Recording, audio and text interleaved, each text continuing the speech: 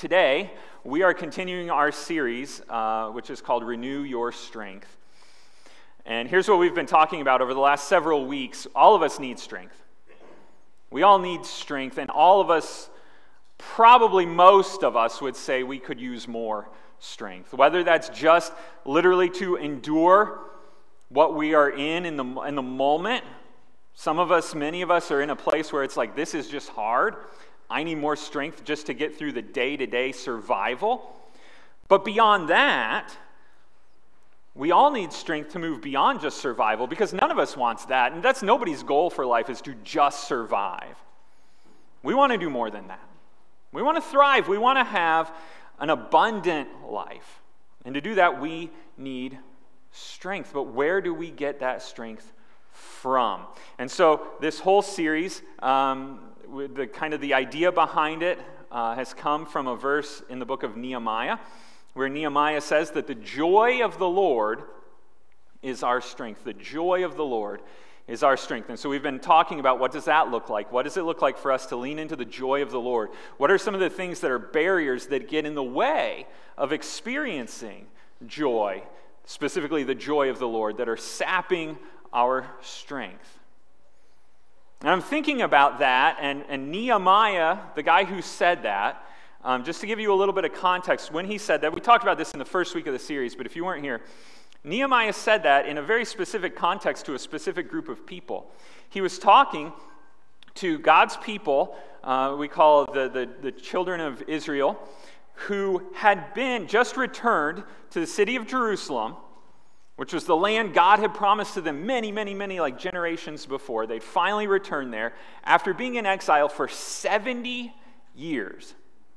70 years that they had been away from their home, away from what God had promised to them. 70 years that they had been waiting, that then when they returned to Jerusalem, that Nehemiah says to them, the joy of the Lord is your strength. So here's my question for you this morning. If you say, yes, I need more strength, and yeah, I want to have more joy, how excited would you be if I said you're going to experience joy in 70 years from now? Yes, I only have to wait 70 years? That sounds great. Okay, now, I realize that this may vary from person to person. Okay, so sometimes when I'm preaching, I'll say things like, all of us, or we all experience. And so I understand some people have different personalities. So I'll just say this for myself. I am not that patient. Okay. I'm not a really patient person. And so I know there's variations. Some of you are like super patient and you can wait out anything, and you're like 70 years, why not? And so that's cool. Okay. That's not me. Okay, now there's some things don't bother. I can be patient about some things. Like if you tell me like this, this brisket's going to take 2 days to smoke, I'll wait. Okay, I can wait on stuff like that. Traffic doesn't bother me that much. I don't yell and scream and don't tell anybody, okay? But big stuff, big life decisions, big initiatives at work, before I worked at the church and I was working in schools, there were things that when I saw something that needed to be done, and when I saw that there was a good idea or a way that this needs to be done, I was like, it's time, let's go. Because this is just, and I just started to internalize, this is just who I am. This is my personality. I am not a patient person. When it's time to get something done, let's just do it. Right? And some people want to drag their feet and they want to just keep discussing. And there's a time for discussion, but sometimes discussion just needs to be over and let's just move forward. Let's get it done. Are you with me on this? Anybody? Okay? And I remember this very distinctly several years ago. And I can picture in my head, I was driving in my car and just thinking about this because I was in the middle of, and some of you know my story, we were going to plant a church over in Troy, and I was trying to get that started, but there were some things I was waiting on some other people to do some things so that we could get moving on it, and it felt like I was just waiting forever. And it just felt so slow. And I remember this one day, I was driving, and I was like, I just want this to move forward. I just want to get this done. And maybe that's wrong, but I'm just an impatient person, and that's just who I am. That's just my personality. That's just the way God has wired me. And I'm thinking that as I'm driving, and I literally remember this verse, this scripture pops into my head, and it's from Galatians. Can we pop that up on the screen here? Sorry, it's from Ephesians. And it's this: but the fruit of the Spirit is love, joy, peace, patience, kindness, goodness, faithfulness, gentleness. And I'm driving, and literally this verse pops into my head, and I'm like, ugh! That is not fair, because I'm telling myself it's okay to be impatient. That's just who I am, and you just got to push forward and drive forward. And God in that moment speaks to me, and he says, look, here's what the fruit of the Spirit means. When you're a believer in Jesus, when his Spirit is working in you, then the fruit that works in your life includes patience. I don't like that. Okay? If I could write this myself, it would say the fruit of the Spirit is love, joy, peace, getting stuff done, kindness, goodness, faithfulness, but it doesn't. So here's just all of that to say this. I want to say, well, why? Why, God? Why? When you reveal to me this is what should be, when I see in your scripture that it should be like this, when I see around me, just in the world around me, I think I have a really good idea of the way. Why would I have to wait?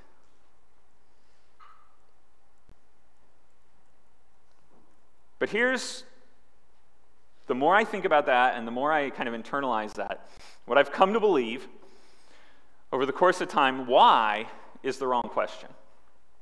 The question I need to ask is not why, it's who. As in this, who is the one who's making me wait? I'll explain what I mean by that. Some of you are in a place right now where you have to wait.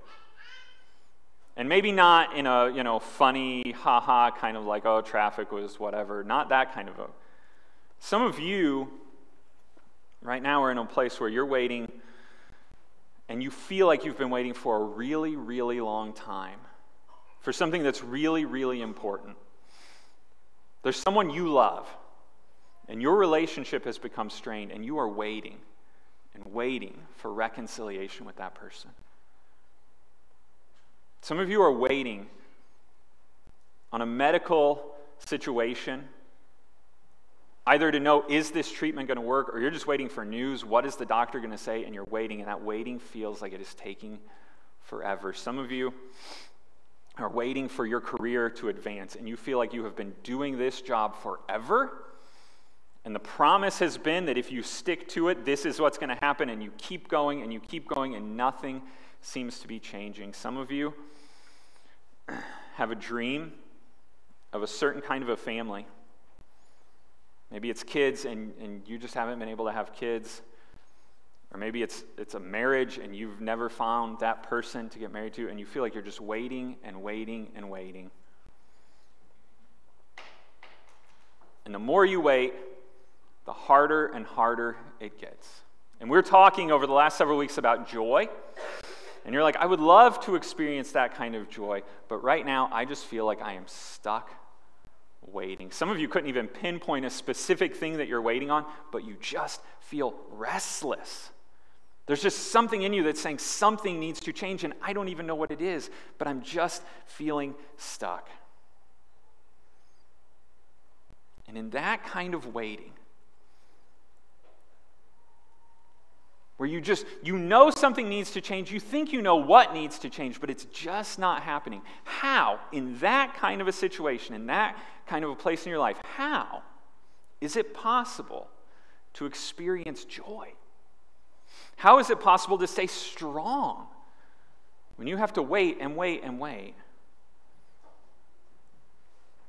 But as crazy as it sounds, as counterintuitive as this sounds, what we're going to see today in our passage is that that's exactly what our passage today says that waiting does, that it actually leads to greater strength and therefore a deeper joy. I want you to turn with me. We're going to be in the book of Isaiah. Isaiah chapter 40. If you don't have a Bible, there should be a hardback one under the seat in front of you, and you can flip it. It's on page 600 in that hardback Bible, like right in the middle, page 600. We're going to look at Isaiah chapter 40. And let me give you, shouldn't have done that. Let me give you a little bit of context on who Isaiah is and what's going on here. Isaiah was a prophet, and he's speaking to the children of Israel. Now, it's complicated. I won't give you all the details, but here's the big picture. Isaiah is speaking to the children of Israel about that very exile that Nehemiah was speaking to them after. So Nehemiah talked to the children of Israel after they'd been in exile for 70 years. Isaiah is talking to them about the exile that is going to come, that is going to happen. And in that, he has this prophetic, in Isaiah chapter 40, verses 27 to 31, this prophetic word for the people of Israel about the waiting that they're going to be enduring. And it's written as kind of an imagined conversation between the children of Israel and Isaiah and what they're going to say about their waiting and God's response to them. And so let's read it. Isaiah chapter 40, starting in verse 27. Isaiah says, "Why do you say, O Jacob, and speak, O Israel, my way is hidden from the Lord, and my right is disregarded by my God? Have you not known? Have you not heard? The Lord is the everlasting God, the creator of the ends of the earth. He does not faint or grow weary. His understanding is unsearchable. He gives power to the faint, and to him who has no might, he increases strength. Even youths shall faint and be weary, and young men shall fall exhausted, but they who wait for the Lord shall renew their strength. They shall mount up with wings like eagles. They shall run and not be weary. They shall walk and not faint." The word of the Lord. Thanks be to God. 70 years. 70 years of being in exile. Let's think about this logically, okay? When we say 70 years, think back then. Life expectancy back then wasn't even as long as it is now. Okay? So for us, 70 years sounds like a long time. For people back in that time period, 70 years is like 2 lifetimes. Which means this: the vast majority of the children of Israel, 70 years was going to be longer than they were going to live. The vast majority of the children of Israel who went into exile, who had been in Jerusalem and went into exile, would not survive until the return to Jerusalem. For most of these people, individually, the idea of waiting and being in exile for 70 years was the idea of waiting beyond your human lifespan. So when we talk waiting, we're talking the nation as a whole enduring beyond 70 years, because for most of these people, this is like your whole life of waiting. This is an inherited waiting. So with that, we could say, kind of staring them in the face, in verse 27, the way they respond to this is probably the way most of us would respond to that kind of a prophecy or a promise. You're going to be waiting for 70 years. You're going to be waiting. Maybe your children will experience joy, but you're going to, for your entire life, be in a waiting phase. You're going to wait for a very, very long time. And here's their response in verse 27. Why do you say, this is Isaiah says, why do you say, O Jacob, and speak, O Israel? Jacob is a reference to Israel, both names for the children of God. Here's what they say. My way is hidden from the Lord, and my right is disregarded by my God. They're saying, what is this? God has forgotten me. He's disregarded me. He doesn't see me. My right being the promises God has made. Because again, we're referring to them as the children of God. God has given promises, very specific promises to these people. I'm your God, and here's what this is going to look like. And you're going to have this land, and you're going to have influence, and you're going to bless the whole world. I'm going to bless the world through you. Huge, big promises of blessing. And now he's saying, but you're going to go into exile. A nation is going to come and conquer you. And they're like, what about your promises? You've totally forgotten me. You're disregarding. My way is hidden. It's like God doesn't see me. It's like the things God has promised he's not going to do. Look, if you're a believer in Jesus, if you're a follower of Jesus and you read the Bible, you see all over the Bible all these promises of the good things that come to those who follow Jesus. That when you follow Jesus, when you trust in Jesus, when he's your Savior, you're a part of his family, then all these promises of glory, of goodness, of blessings, the joy of the Lord that you get from following him.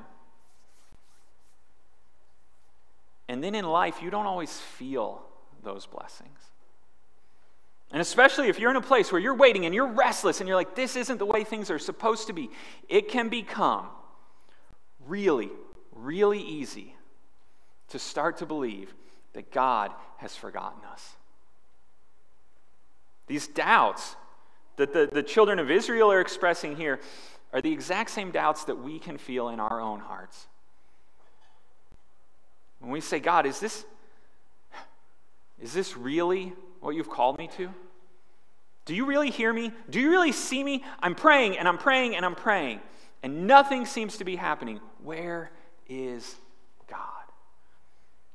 When we have to wait, it can feel like God has forgotten us. Because what I want to happen is not happening. And so then it starts to feel like what God has promised is going to happen isn't happening. And so then I'm asking, well, has God abandoned me? Does God even see me? Are his promises even true? Are they for me? But look at what Isaiah says to the people. In verse 28, he says to them, God has not forgotten you, but I think maybe you've forgotten God. Look at verse 28. Have you not known? Have you not heard? He's saying, look, you need to remember something. Something that you know. So Isaiah said, I'm not telling you anything new. I'm not going to tell you anything you haven't heard before, but it seems like you may have forgotten this. And what he's going to do is he's going to remind them of exactly who God is. Because when we feel like God's forgotten us, we need to remember some very important truths about God. Theologians call these what Isaiah is about to reveal to them, omni statements about God. The omni is a prefix that means all. And so these are some truths about God, that God is all in all, that God is above us and bigger than us. And they're not necessarily, these are big, big truths. Okay, what Isaiah is about to remind the children of Israel and remind us through it are big, big truths about who God is. They're not always easy for us to understand, okay, because these are big, like beyond. These are things that are true about God that are not true about us. And so our point of reference, like it's even hard to talk about them sometimes because our point of reference doesn't fit with these truths necessarily. Okay, but here's what he says. Look, have you not known? Have you not heard? The Lord is the everlasting God, the creator of the ends of the earth. The first thing he says is this. God is, here's omnipresent. Omnipresent, which means this. God is present everywhere and every when. God is present in every place and in every point in time throughout history. In fact, because God is not limited to a material body like ours. So for us, when we say, is God even here? We're picturing a person being physically present. But what Isaiah is saying is God, the Lord, the everlasting God, he's the creator of the ends of the earth. He's everywhere. We can't physically see him, but he is present in all places. And this is the even more like kind of mind-blowing and really hard for us to understand, he's present at every time. We think of time in like the way we experience time, right? In this linear fashion, we were born and then this happens and this happens. God sees it all. He stands outside of time. And he sees it all this is going to sound confusing because I'm going to have to use human words to try to describe God who's above all of this, but he stands outside of time. And so for him, he sees it all at the same time. He's everlasting, which means not only that he has no end, but also that he has no beginning, which is totally impossible for me to even conceive of what that means. Everything I can think of has to start somewhere. For God to be everlasting means he always has and always will exist. He is everywhere and every when. He's omnipresent. So, what feels to us like endless waiting, what feels like an interminable amount of time, God can see the end and he sees the beginning. He sees it all at once. He knows, God knows how long you have been waiting. He knows how long you will wait, and he knows that it's actually the right amount of time. Because he knows it's the amount of time that he is going to use to accomplish his purpose. Whatever that purpose is that he has in your life, he knows the exact amount of time that is needed to accomplish it. He's omnipresent. He also says, he's everlasting God, the creator of the ends of the earth. He does not faint or grow weary. He's omnipotent, which means he's all powerful. Which means this, God can do whatever he wants to do. And he will do whatever he plans to do. Nothing can stop God. Nothing can prevent him from accomplishing his purposes. He is omnipotent. If he has decided to do something, he will do it. He does not faint or grow weary. He's not going to run out of energy. He never gets thwarted. God never has to say what we say. I've said this many, many times in my life. Well, I tried my best. It just didn't work out. God has never said that. What God wants to do, he can do, and he will do. And the Lord is the everlasting God, the creator of the ends of the earth. He does not faint or grow weary. His understanding is unsearchable. He's also omniscient, which means he knows everything. Everything. How many times have you been upset, frustrated, impatient, and then when things finally worked out, you realized, oh, I'm glad it didn't happen sooner, because if it had, then, right, you realize the context. It's I don't want to, put too fine of a point, but that idea when you're like really stressed about that stoplight, oh, why do I have to wait? Why do I have to wait? And then, just like a minute after, you see that car go zooming past really fast, and you're like, oh, if I'd been there, that would have been a disaster. Now, that's a silly, or maybe not silly, but that's a small example of the idea that God knows all of that.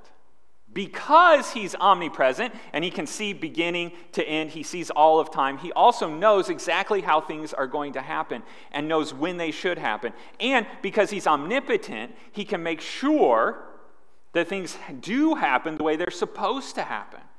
God is omniscient, he's omnipotent, and he's omnipresent. All of this together means this, that God is in control of everything. He's got total control. He's everywhere. He's every when. He's the author and the definition of what is true and what is right.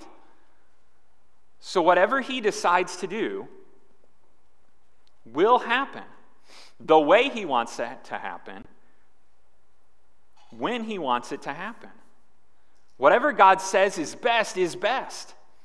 It's going to happen how he wants it to happen, when he wants it to happen. He is in control. Now, if all that's true, if God knows everything, if he sees everything, if he stands outside of time and he's in control, then that means he's not going to forget us. He's not going to break his promises to us. So we can take that and we can hear this and say, okay, so what you're saying is this: my waiting, as hard as it is because God has some bigger purpose, and that I just need to accept that, believe that, and trust in that, and just push forward and endure the pain. Suck it up, buttercup. God's in control. He knows more than you know, and he's stronger than you are, and he's been around a lot longer than you are, so just get with the program. Is that what Isaiah is saying here? But Isaiah doesn't stop there. Look at verse 29. He, God, gives power to the faint, and to him who has no might, he increases strength. God's all-knowing, he's all-powerful, he's ever-present, but he's also all-loving. And add a fourth omni. God is omni-merciful. That's not a real word, I just made that word up. But here's why this is important. God has all the power, all the authority. He knows everything. He can do anything he wants to do. He's totally in control.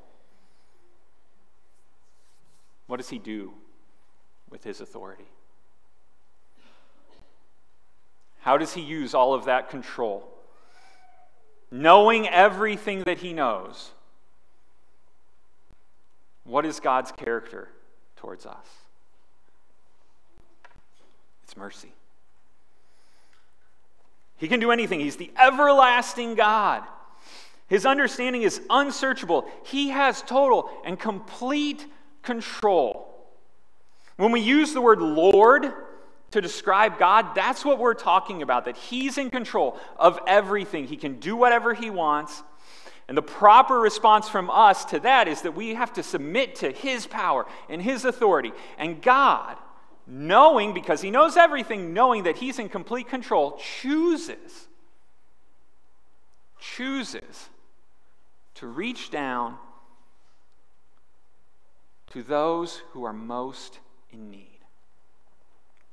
He gives power to the faint. To him who has no might, he increases strength. Just to get a little theological, one of the other words when theologians talk about God, and they say he's omnipotent and omniscient and omnipresent, all the attributes of who God is, one of the most important attributes of God is unity, which means this: all of his attributes are always true at the same time. He's always omniscient, he's always omnipotent, he's always omnipresent, and he is always perfectly loving.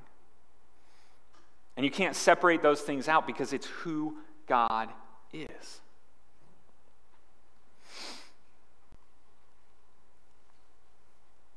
This is weird to us. This is hard for us to understand because when we think in human terms about people having power and having authority and having knowledge beyond what others have, our experience is that when people have that much authority and that much power and that much knowledge, they use it for their own benefit.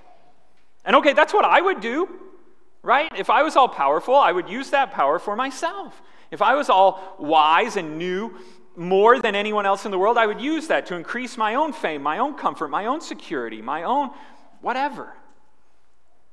But that's not what God does. God has all that power and all that authority, but he also has mercy. Now, in this specific context, again, specifically Isaiah talking to the children of Israel, as exiles from their home, they're politically and economically weak and powerless. They've been taken away from their home. They're in a nation that is hostile towards them. They have no voice. They have no power. Their economic situation is horrible. And Isaiah says to them that God will give them power. He gives power to the faint. To him who has no might, he increases strength.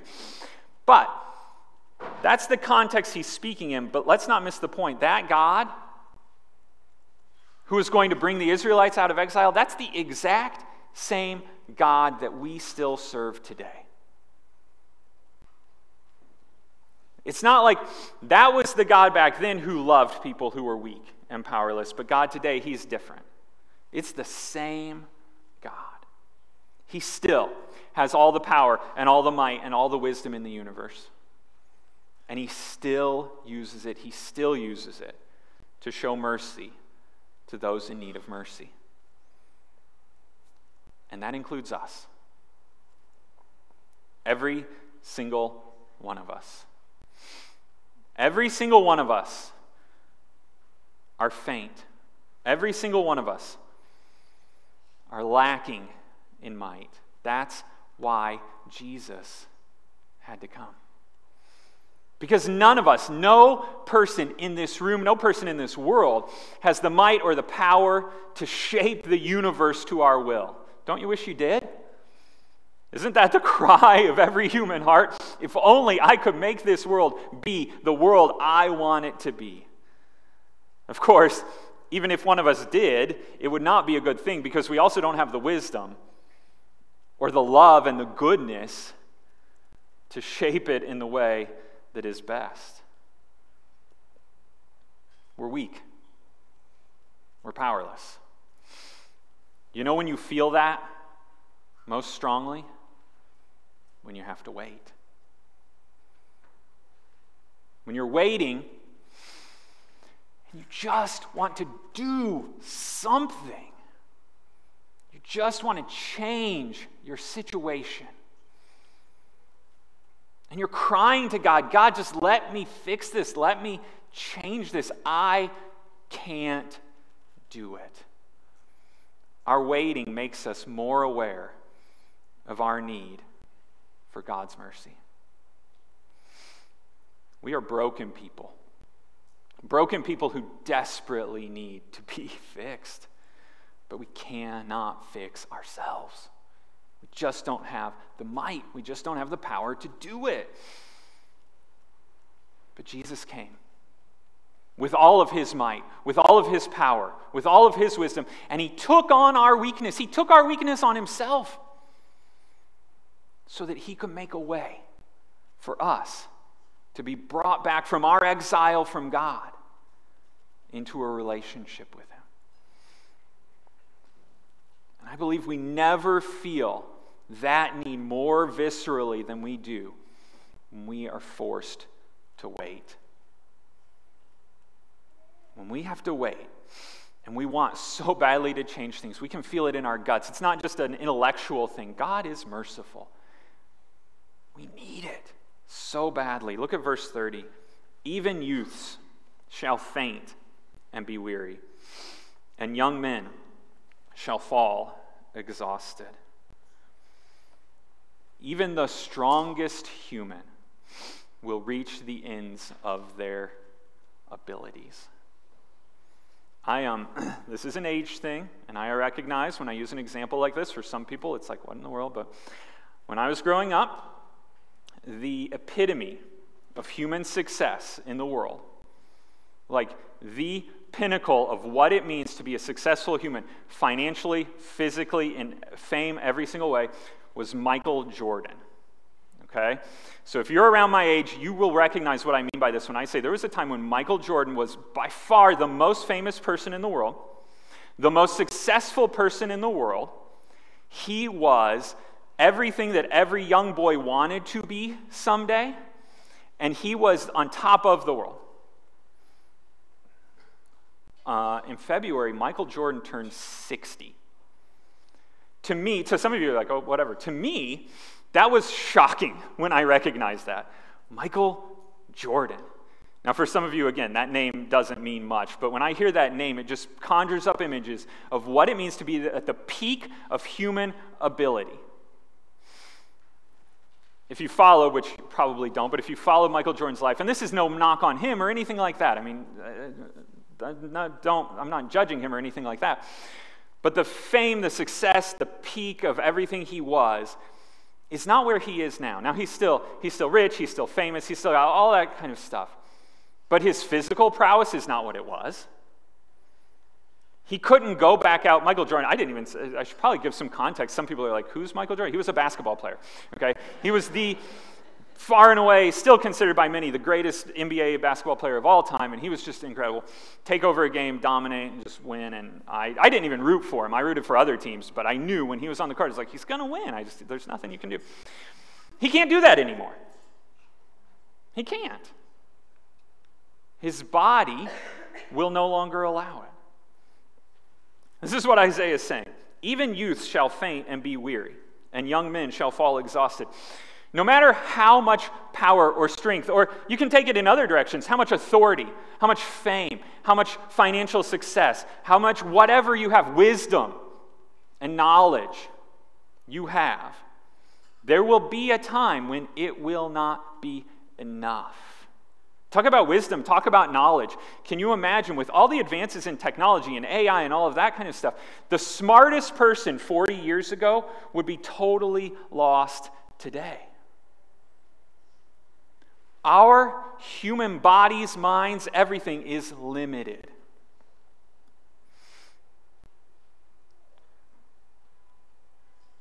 We feel this.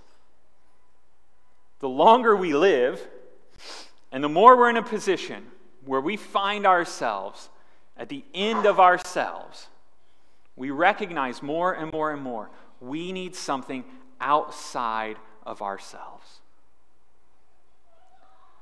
Thank God He has provided someone outside of ourselves, Jesus, to come in our weakness, to meet us in our need. And we turn to Him with nothing but our frailty and say, God, I need you. Then His promise to us is that He will save us. He will rescue us. He will pull us out. That He will give power to the faint. To those who have no might, that's me, He will increase our strength. Here's how He says it in verse 31. They who wait for the Lord shall renew their strength. They shall mount up with wings like eagles. They shall run and not be weary. They shall walk and not faint. So here's a question. What do we do with this? If all this is true, and you're in a season of waiting, what do you do with this? And so just two takeaways from this. Number one, we need to wait for the Lord. We need to wait. Just very simply, we need to wait. There are so many times when everything inside of me is screaming out, just do something. Just make it happen. And God here is calling us to wait. Those who wait on the Lord will renew their strength. Not those who take initiative, take it into their own hands, push forward, make it happen. Those who wait. Now I got to admit, this is tricky. Okay, this is kind of almost like a dangerous thing to preach. Because partly, it is possible that some of you might hear this, and God's been calling you to do something that feels scary, that feels outside of your comfort zone, to move and follow Him in obedience in a way that feels unknown to you. And you could, this is my danger in preaching this, you could hear this as an excuse. Oh, I don't need to obey what God's calling me to do. This is a hard situation. I need to reach out and start that reconciliation. I need to lead with humility. Oh, wait, God says I just need to wait. God's calling me to move in my career to be more bold in sharing the gospel, or He's calling me to change and to do something that reaches out to those who are more in need, and it's going to cost me. I'm going to have to sacrifice. Oh, wait, God's saying I can just wait. I don't need to worry about it. That's not what we're saying. Just to be really, really clear, okay? Obey God, okay? For people who say, well, I believe God's speaking to me. I believe God's telling me to do this. God is never going to call us to do something that contradicts what He's already said in Scripture. Never. If you say, I prayed and I believe God is leading me to do X, and X is something that God says in the Bible, don't do that. God's not telling you to do that. Okay? If God is truly omniscient, He's truly omnipotent, He knows everything, He can do anything, then it's never going to be smarter or better for you to go against what He's already revealed. When you have major life choices, and you're feeling restless and you're feeling the angst and you're waiting and you're trying to decide, should I move forward, should I not? Make those choices in light of what God has said in Scripture and what God speaks through other believers. Now, that kind of waiting requires us to do something else that's here in this passage, and that's to trust in the Lord. All of us have times and will have times when we have to wait. That's just a fact of life. Waiting alone doesn't produce the joy of the Lord. Just waiting doesn't make you stronger. Waiting by itself, he doesn't say those who wait shall renew their strength. He says those who wait for the Lord shall renew their strength. And that's it sounds like a small difference, but it's a huge difference in what this means. How we wait makes a huge difference. Look at verse 31 again. They who wait for the Lord shall renew their strength. They shall mount up with wings like eagles. They shall run and not be weary. They shall walk and not be faint. When you use the word shall, you're making a statement about the future and saying that it is going to happen. These are promises. These are specific promises that Isaiah is giving to the children of Israel. But the way he's saying it, those who wait on the Lord, these promises are true for us. This is a promise from God. When we wait on the Lord, what we're saying is, God, I am trusting you. I don't see it. I mean, you've said this is going to happen. It's not happening. I'm not experiencing it now. I don't know how it's going to happen, but I'm going to trust you. I'm going to believe that you will do what you say you will do. Now, here's the thing. It might not look anything like what I'm expecting it to look like.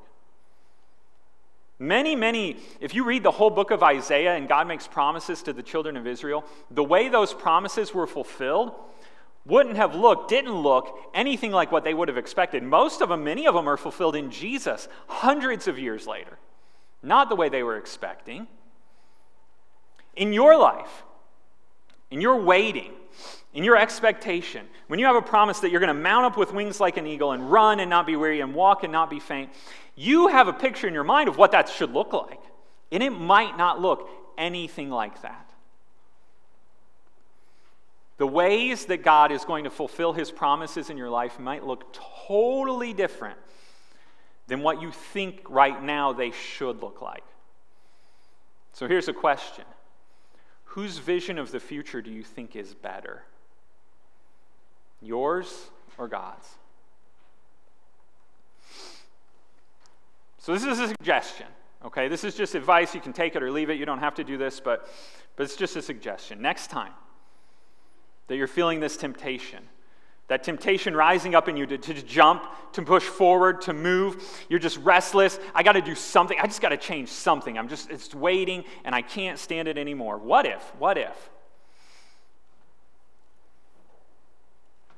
if you wait and you trust? What if you prayed this sentence out loud? God,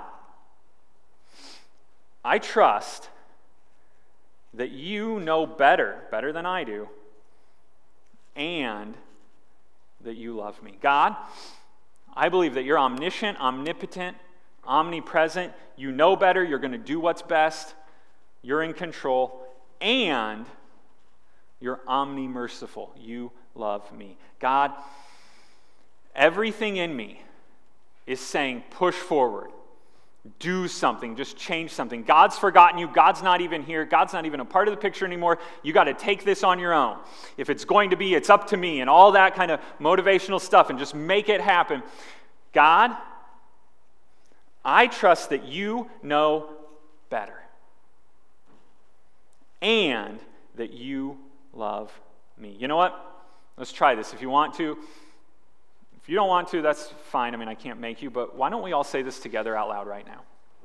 As a prayer to God, say this with me. God, I trust that you know better and that you love me. And the next time, and I say the next time, for most of us, for many of you, it's right now. You are waiting, and it is hard. It is hard. It is difficult, and you just want it to change. You just want it to be fixed. Here's what we need to hear. God loves us. God knows what is best for us. God wants us to experience joy. God has promised that He will renew our strength. Sometimes we have to wait. But we have a promise. We have a promise that if we wait on the Lord, He will renew our strength. Let's take a moment and pray together, and then we're going to share communion together. Let's pray. Heavenly Father,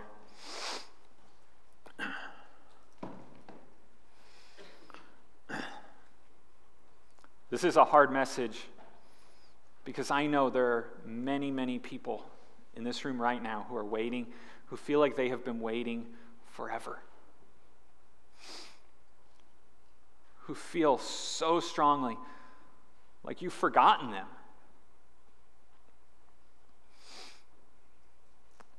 God, I pray that you would speak in their hearts, in my heart, and all of our hearts, and remind us that you see us, that you have not forgotten us, that you sent Jesus because you love us, that your plan is for our good.